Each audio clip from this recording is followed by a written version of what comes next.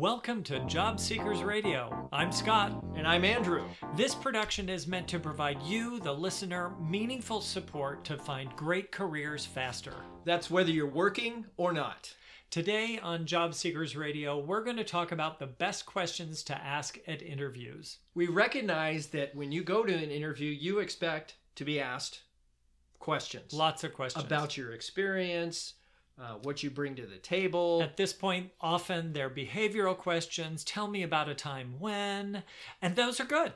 They're great. And you can prepare for those. Absolutely. Right? There probably isn't any new interview questions out there. Well, there are a few, but most of them are focusing on the same things. And so, yes, you can prepare for these. It's important to know what kind of information they're looking for. Generally speaking, that is a known idea. And yeah, there are resources out there to find what do these questions mean. Maybe we can do that in a later podcast, but you can prepare for the questions that they are going to ask you. This conversation is about the questions that you should be preparing for them. Take some time, do your homework, because asking those questions is going to differentiate you in that hiring process. As well as how you ask those questions. Precisely. That's what we're going to focus on today. Because often we hear people say general things like, I appreciate work-life balance, or I want good leadership. But we don't know what questions to ask, right? To actually find out how do I know? Exactly. Because you have to assume that whoever you're talking to is going to be putting their best foot forward. They'll always put the positive spin no matter what you're asking. Why? Because that's their job. It's natural for them to do that. Sure. And nobody's going to get the top candidate if they're airing their own grievances. It just doesn't make any sense. So know that they're going to be, talking very in glowing terms of the company that they're working for. You do want to ask questions that get to the real life workday working in that company. And so there are some things that we recommend that you do first. First of all, know what you want. What are the things that you value as an employee? If you're interviewing or hoping to interview for a position of leadership, know what you value in terms of company culture and how the employees relate to their supervisors. Have a list of things that are valuable to you that is dependent upon the workplace to provide, so that you can start asking informed questions about how do they fit that bill for you? Because if the company isn't going to be aligned with your values, if their values don't align with yours, you're not going to be happy there in the long run. This is where it's really important to document your values. And really, I appreciate, Scott, whenever you do the 5 whys, which is a very good exercise for this. So I do this a lot with my coaching clients where they say, I really want a company that has great leadership. Okay. Yeah, well, what is it about the What is it about leadership that, and why? Yeah. Why do you want that? And so when it gets down to a base term, it's like, well, right. You know what? I just like people to listen to me and do what they say they're going to do. Well, there we go. Right. So now you have a question to ask your interviewer. So how would you rate your company on whether or not people say what they're going to do and listen to the feedback that they get? And see what they say. Right. And when you ask the question, don't answer it for them. Just be quiet for a second. Take notes. Silence is your friend. Yes. Yep. And take notes. But listen to what's happening between the lines. You mentioned, Andrew, the work-life balance. That means, what is that? Yeah, that means different things to different people. I'm here to tell you it is a buzzword that we hear a lot now.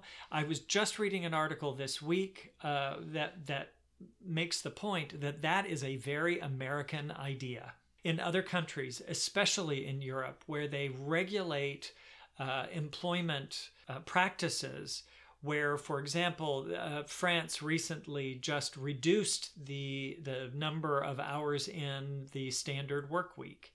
And the idea isn't because they're trying to find work-life balance. They recognize that work is a part of life.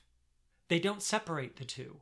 So what is there to balance? What they're doing is saying you can't take unfair advantage of your employees because they have to live. We don't do that in the United States. And I'm not saying it's good, bad, or indifferent. I'm not making a judgment call here. It's just that we have to be realistic about what it is that we're talking about, and the fact that the way we define it may not be the same as the company you're talking to. That's why it's so important to document and identify what does that mean for you. For some people, that might be, you know what, I'd really like to have 6 months paternity leave after my child comes in November. Other people, it might be, hey, you know what, the job I'm coming from, I have to work every other Saturday. I hate it. So if I can have both, all my weekends off, that's great. Yeah. But I'm not going to come in and say, hey, can I get my weekends off? Because that all of a sudden you're focused on the wrong thing. It's not focused on myself, right? Even though we can turn that around and say maybe the question is, how do you allocate weekend work? Or is weekend work necessary here? Or do you offer flexible schedules in terms of when you're talking about the issues of diversity and inclusion? Because that's often what ends up happening. What kind of accommodations do you generally give versus those that are requested?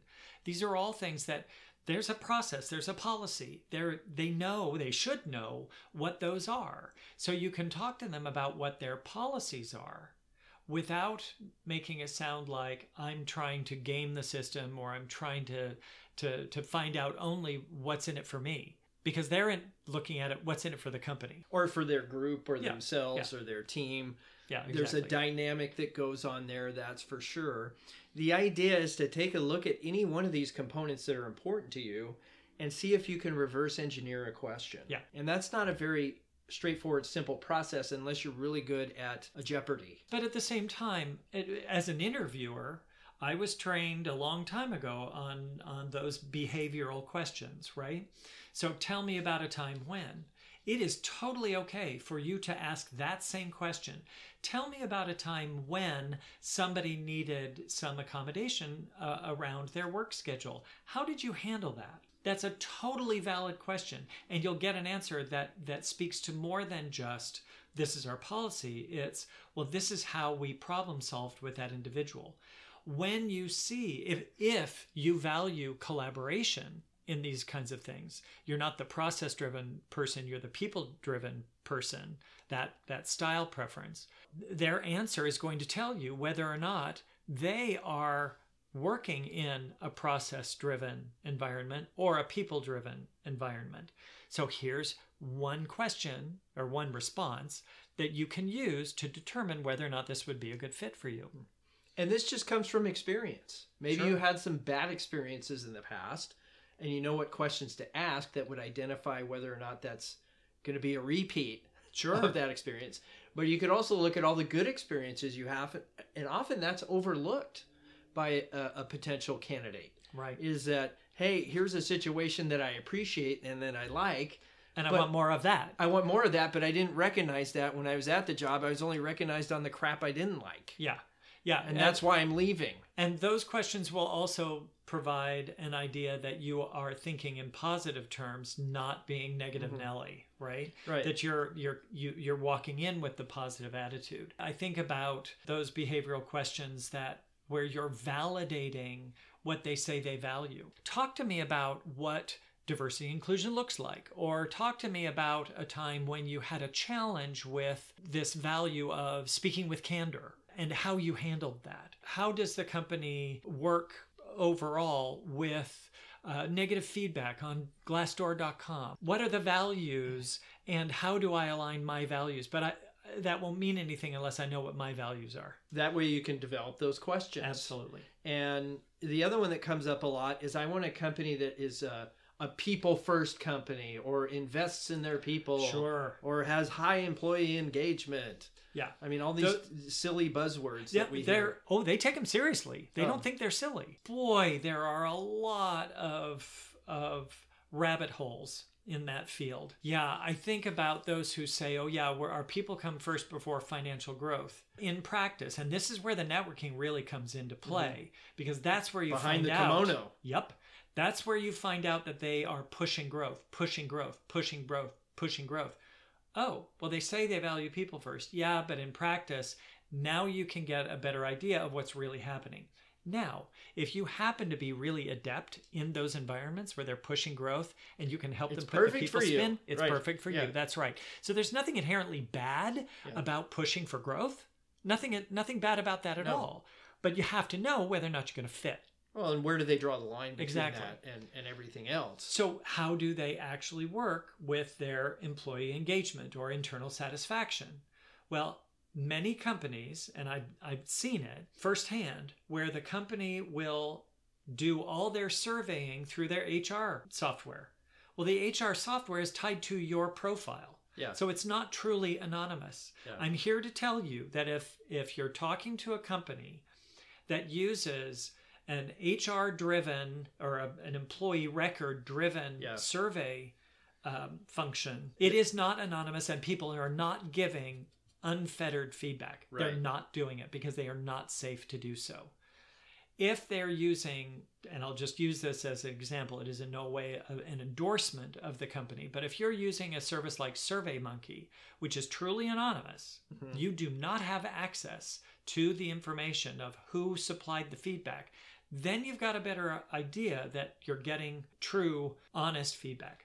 It goes to a third-party site. Correct. There's no names involved. Might be an IP address, but who's going to seek out an IP address? Well, not only that, but often people will be using their work computer to provide this kind of feedback because it's an internal survey. And the IP address is going to be basically associated with your company. Be aware that they will absolutely advertise their high scores in engagement and employee satisfaction, but you don't know how accurate that is until you talk to the people on the inside. And I would say my own personal perspective is the harder they lean on those scores, the less likely it is to be accurate. Because if you tell me you're funny, you're probably not funny. Right? It is kind of funny that you say that, but not in a humorous way. Yeah. It's peculiar. Yeah. If you have to tell me that you're trustworthy, if you feel so strongly that you have to convince me that I can trust you, the chances are pretty good I can't trust you. If you are truly involved in trustworthy activity, that reputation will precede you. Be very careful about the buzzwords that they give you in an interview and ask questions that get deeper. A question just came to mind as you were speaking, and that's something that probably should be identified early on, maybe even during a screening interview if you have one, is understand why this position is open. Excellent point. Sometimes we try to answer that one for the interviewer as well, but I just like to say, hey, what caused this position to be open? And that's it. I don't say anything else, because if I start saying, "Oh, are you backfilling this, or are you doing that? Is it new?" Don't give them any don't give them any answers. Yeah. Just again, silence is your friend in that situation. Great point. Because once I have that, I can say, "Okay, that's going to answer a lot of questions in my mind." Right. Oh, well, the person was promoted. Okay. Well, that gives me an indication that this is a promotable, potentially, a promotable position, and I am looking for growth opportunities. That's a plus, okay? The person left.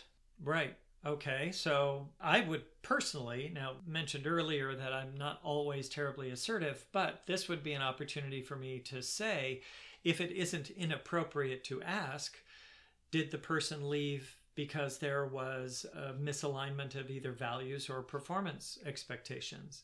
And that way, you're kind of putting them on the spot. You're likely to get an idea of whether or not this is a good position to work in.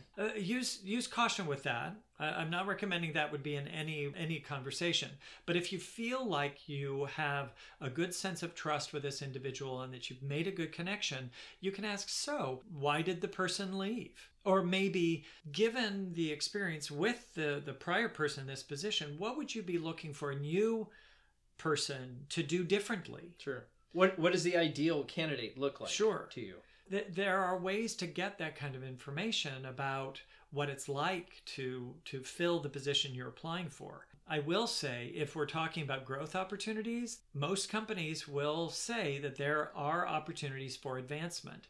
And you'll need to dig a little deeper in terms of how people actually get promoted, because I know of several companies, actually, two that I've worked for personally, where the people who were promoted, they had done some good things. They had certain results. That was great. Sometimes individuals really worked hard to augment their skills. I can't tell you how many companies internally complain about people who getting promoted who don't display the behaviors that align with their values, which tells you that they're getting promoted because they're playing the political game well. There's nothing wrong with playing political games well. What matters is whether or not that's the environment you want to play in. Mm-hmm. And the trouble starts when you suddenly discover that in order to advance, you're having to play a game you don't want to play, and most importantly, don't feel you should. As soon as you start shoulding yourself, or because, right, validating, right? Oh, it's not the way I want to go because, right. That's where things get a bit slippery. Yes. So if you do the networking in advance to find out how do people get promoted within this company, that's going to shine a big light on something that can help you in your interview and beyond. There's nothing that says you can't even bring a printout of that person's LinkedIn profile. And maybe you just ask them, hey, could you just give me an idea of what your career path with the company is? And, how did you get to this position? Right. Could you just fill me in Sure. on that? And then you'll hear, well, I've been in the same position for 13 years. 13 years, same position. Yeah. Well, what are the odds that I'm going to get promoted? Well, that's true. If you're looking to get promoted into that individual's position, or even above that position. Right. You remind me of kind of a funny story, something that I ran into myself when I was interviewing several years ago for a development leadership position. And I had done all my research on everyone who was going to be in the room, to the point where, and we had a lot in common. And full disclosure, I came in second for that job. What ended up happening in the interview was I knew enough about everyone in the room, with one exception, that I think they felt that I'd been stalking them. And it's like, oh my goodness, how did you know all this? And of course I told them, well, I looked on LinkedIn. It was an easy research, right? Yeah. I would just say, be careful if you do that. Know it. And know how to bring stuff up from your background so that you can start to make those connections. If you've done exhaustive research, don't be the stalker. Be careful. We had a good laugh about it. It didn't preclude my because I'm sure that's not why they didn't hire me. The other person that came in first actually had some experience that I didn't have that they felt was an advantage. Good. So it worked out. It worked out. Yeah. It also worked out because a year and a half later they went under. So that's did you a favor. Yeah, basically. The idea here, though, is regardless of the situation, try not to make bold statements, but do make good questions. Yeah. And the questions are what is going to save you in any of these situations. Yeah. The hardest question that I think you could ask is about accountability within the company. Because I will tell you, most companies will say they hold everyone accountable. And usually top leadership is the least accountable in most, at least with large companies. That may or may not be true with a mid-sized company, and all bets are off with really small companies and startups because they have their existence to manage. But with large companies, it's been my observation that it may not be across the board, but in certain or many divisions, that accountability really stops probably at the director level, that those higher generally can provide reasons why things don't go well. There's an assumption that if you're already, for example, a VP, that you know what you're doing. They hire VPs into VP roles, right? And if you're not promoting into that VP role, you're coming in from the outside, that accountability piece is really difficult to pinpoint. So that's going to be one of the most challenging. Why is that important to you? When it comes to accountability, we're really talking about culture. How a culture is created in reality versus the culture they say they build via their values. Remember that values and mission statements and vision statements are aspirational. They're not necessarily real life. How they bring that to life is the culture that they create. So are senior leaders truly accountable for the creation of the culture they say? Now, if they say outright, We are a money-driven company and we're going to make money for our customers, whatever that looks like, whatever form that takes. They make it clear. Chances are pretty good that the accountability part is really easy because you just follow the numbers. Follow the numbers, yeah. Today's world, employment world, certainly within the United States, we see more and more companies talking about work-life balance and positive workplace cultures and employee engagement and internal satisfaction. And the more we talk about these almost intangible things, and I say almost because sometimes it can be tangible, when we're talking about these broad concepts about some individuals being happy, how do you measure that? Well, if it's hard to measure, it's hard to measure accountability. And leaders, once they get into the higher positions, they've arrived. Train my people. I don't need it. I don't need training. I've already arrived. Train my people. That is an indication that accountability is probably lacking. Maybe that revolves around a 360, right? Yeah. If you have an anonymous 360 system that's asking people, how would you rate your happiness today on a scale of 1 to 10? Things of that nature, I'm sure you could come up with something. Well, I think that's a great question right there. Sure. Does your company, do your leaders go through 360 reviews, and through what is the process through which you accomplish that? How are those action items implemented? Tell me about your most recent implementation of a 360 review. Right. How did you ask the questions? Did you do it anonymously through a third party? What did that look like? What did you do with the information you gathered? Here's a whole series of questions about accountability. And there are a lot of companies that talk about 360s that don't actually do them. And there are those, from firsthand experience, by the way, that do them. That do. But don't do anything with them. Right, which is even worse. Other than, I'm sorry. We've heard you. Okay. If you've heard us and you're not doing anything about it, that is really telling. And I would much rather hear from a company, oh no, we don't do 360s, than to ask the question, what do you do with that information, and find out that the word is nothing. The response, oh no, well, we don't really. Well, we talk about it. Yeah, we talk about it.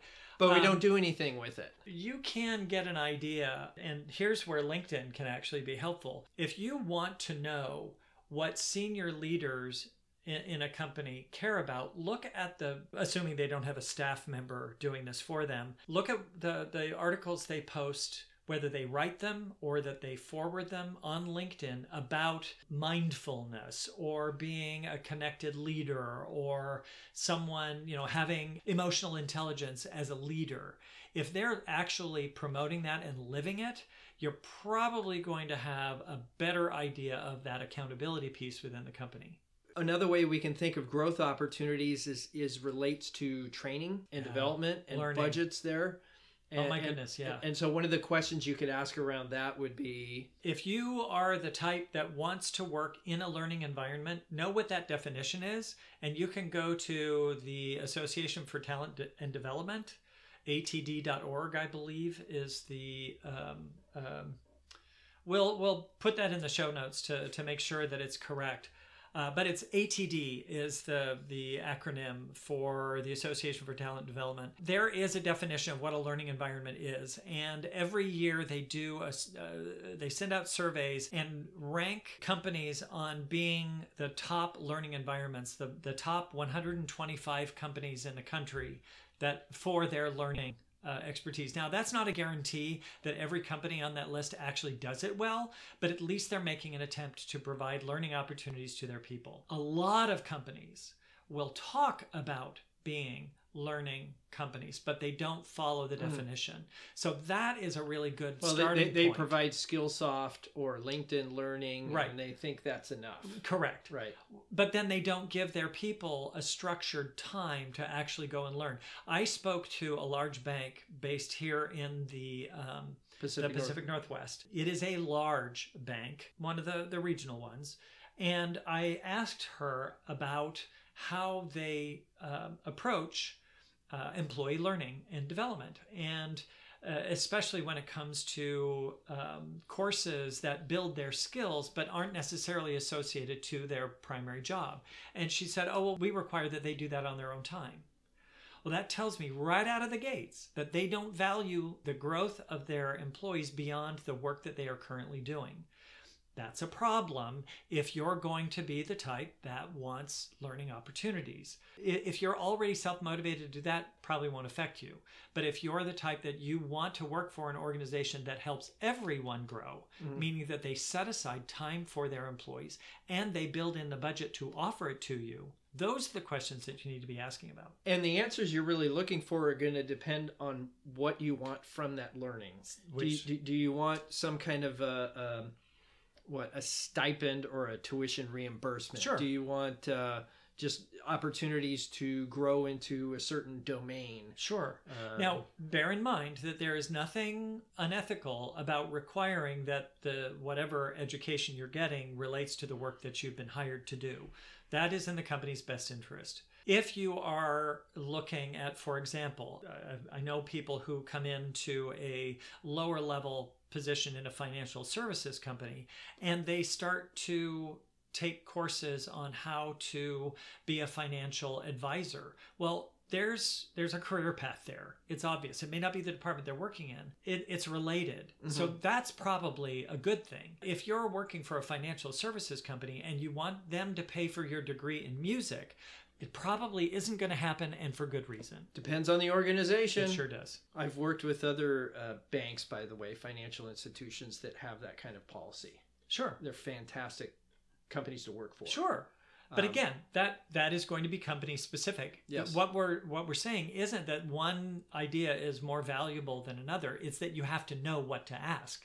You have to know what you value. Yeah, it's not any different, Scott, than going to the doctor. You know, the doctor isn't just going to give you a prescription and say, thanks for coming. Some do.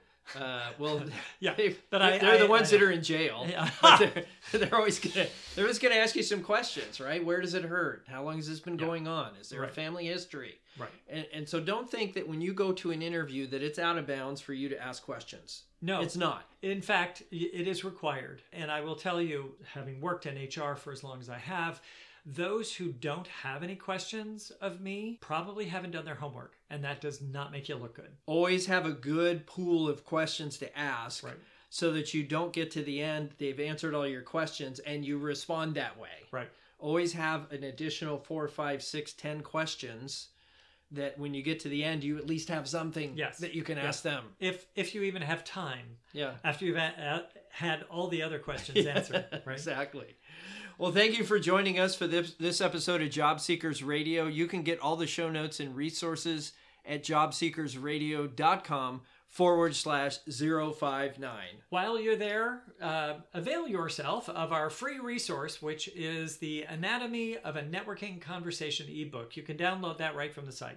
It'll help you prepare for these interviews, no doubt in my mind. Absolutely. Networking in a lot of ways is very similar to an interview, and you get to practice your communication skills in a safe environment. Well, thank you for joining us for this episode of Job Seekers Radio. Your investment of time and your attention is really appreciated. We're grateful to you. Skip on over to iTunes and subscribe to get future episodes. While you're there, just do the rate and review. Leave us a question. If there's anything we can do to support you, we're happy to do it. I'm Andrew. And I'm Scott. And until next time, remember this. Oprah Winfrey once said, "Real integrity is doing the right thing, knowing that nobody's going to know whether you did it or not." See ya. Bye, everybody.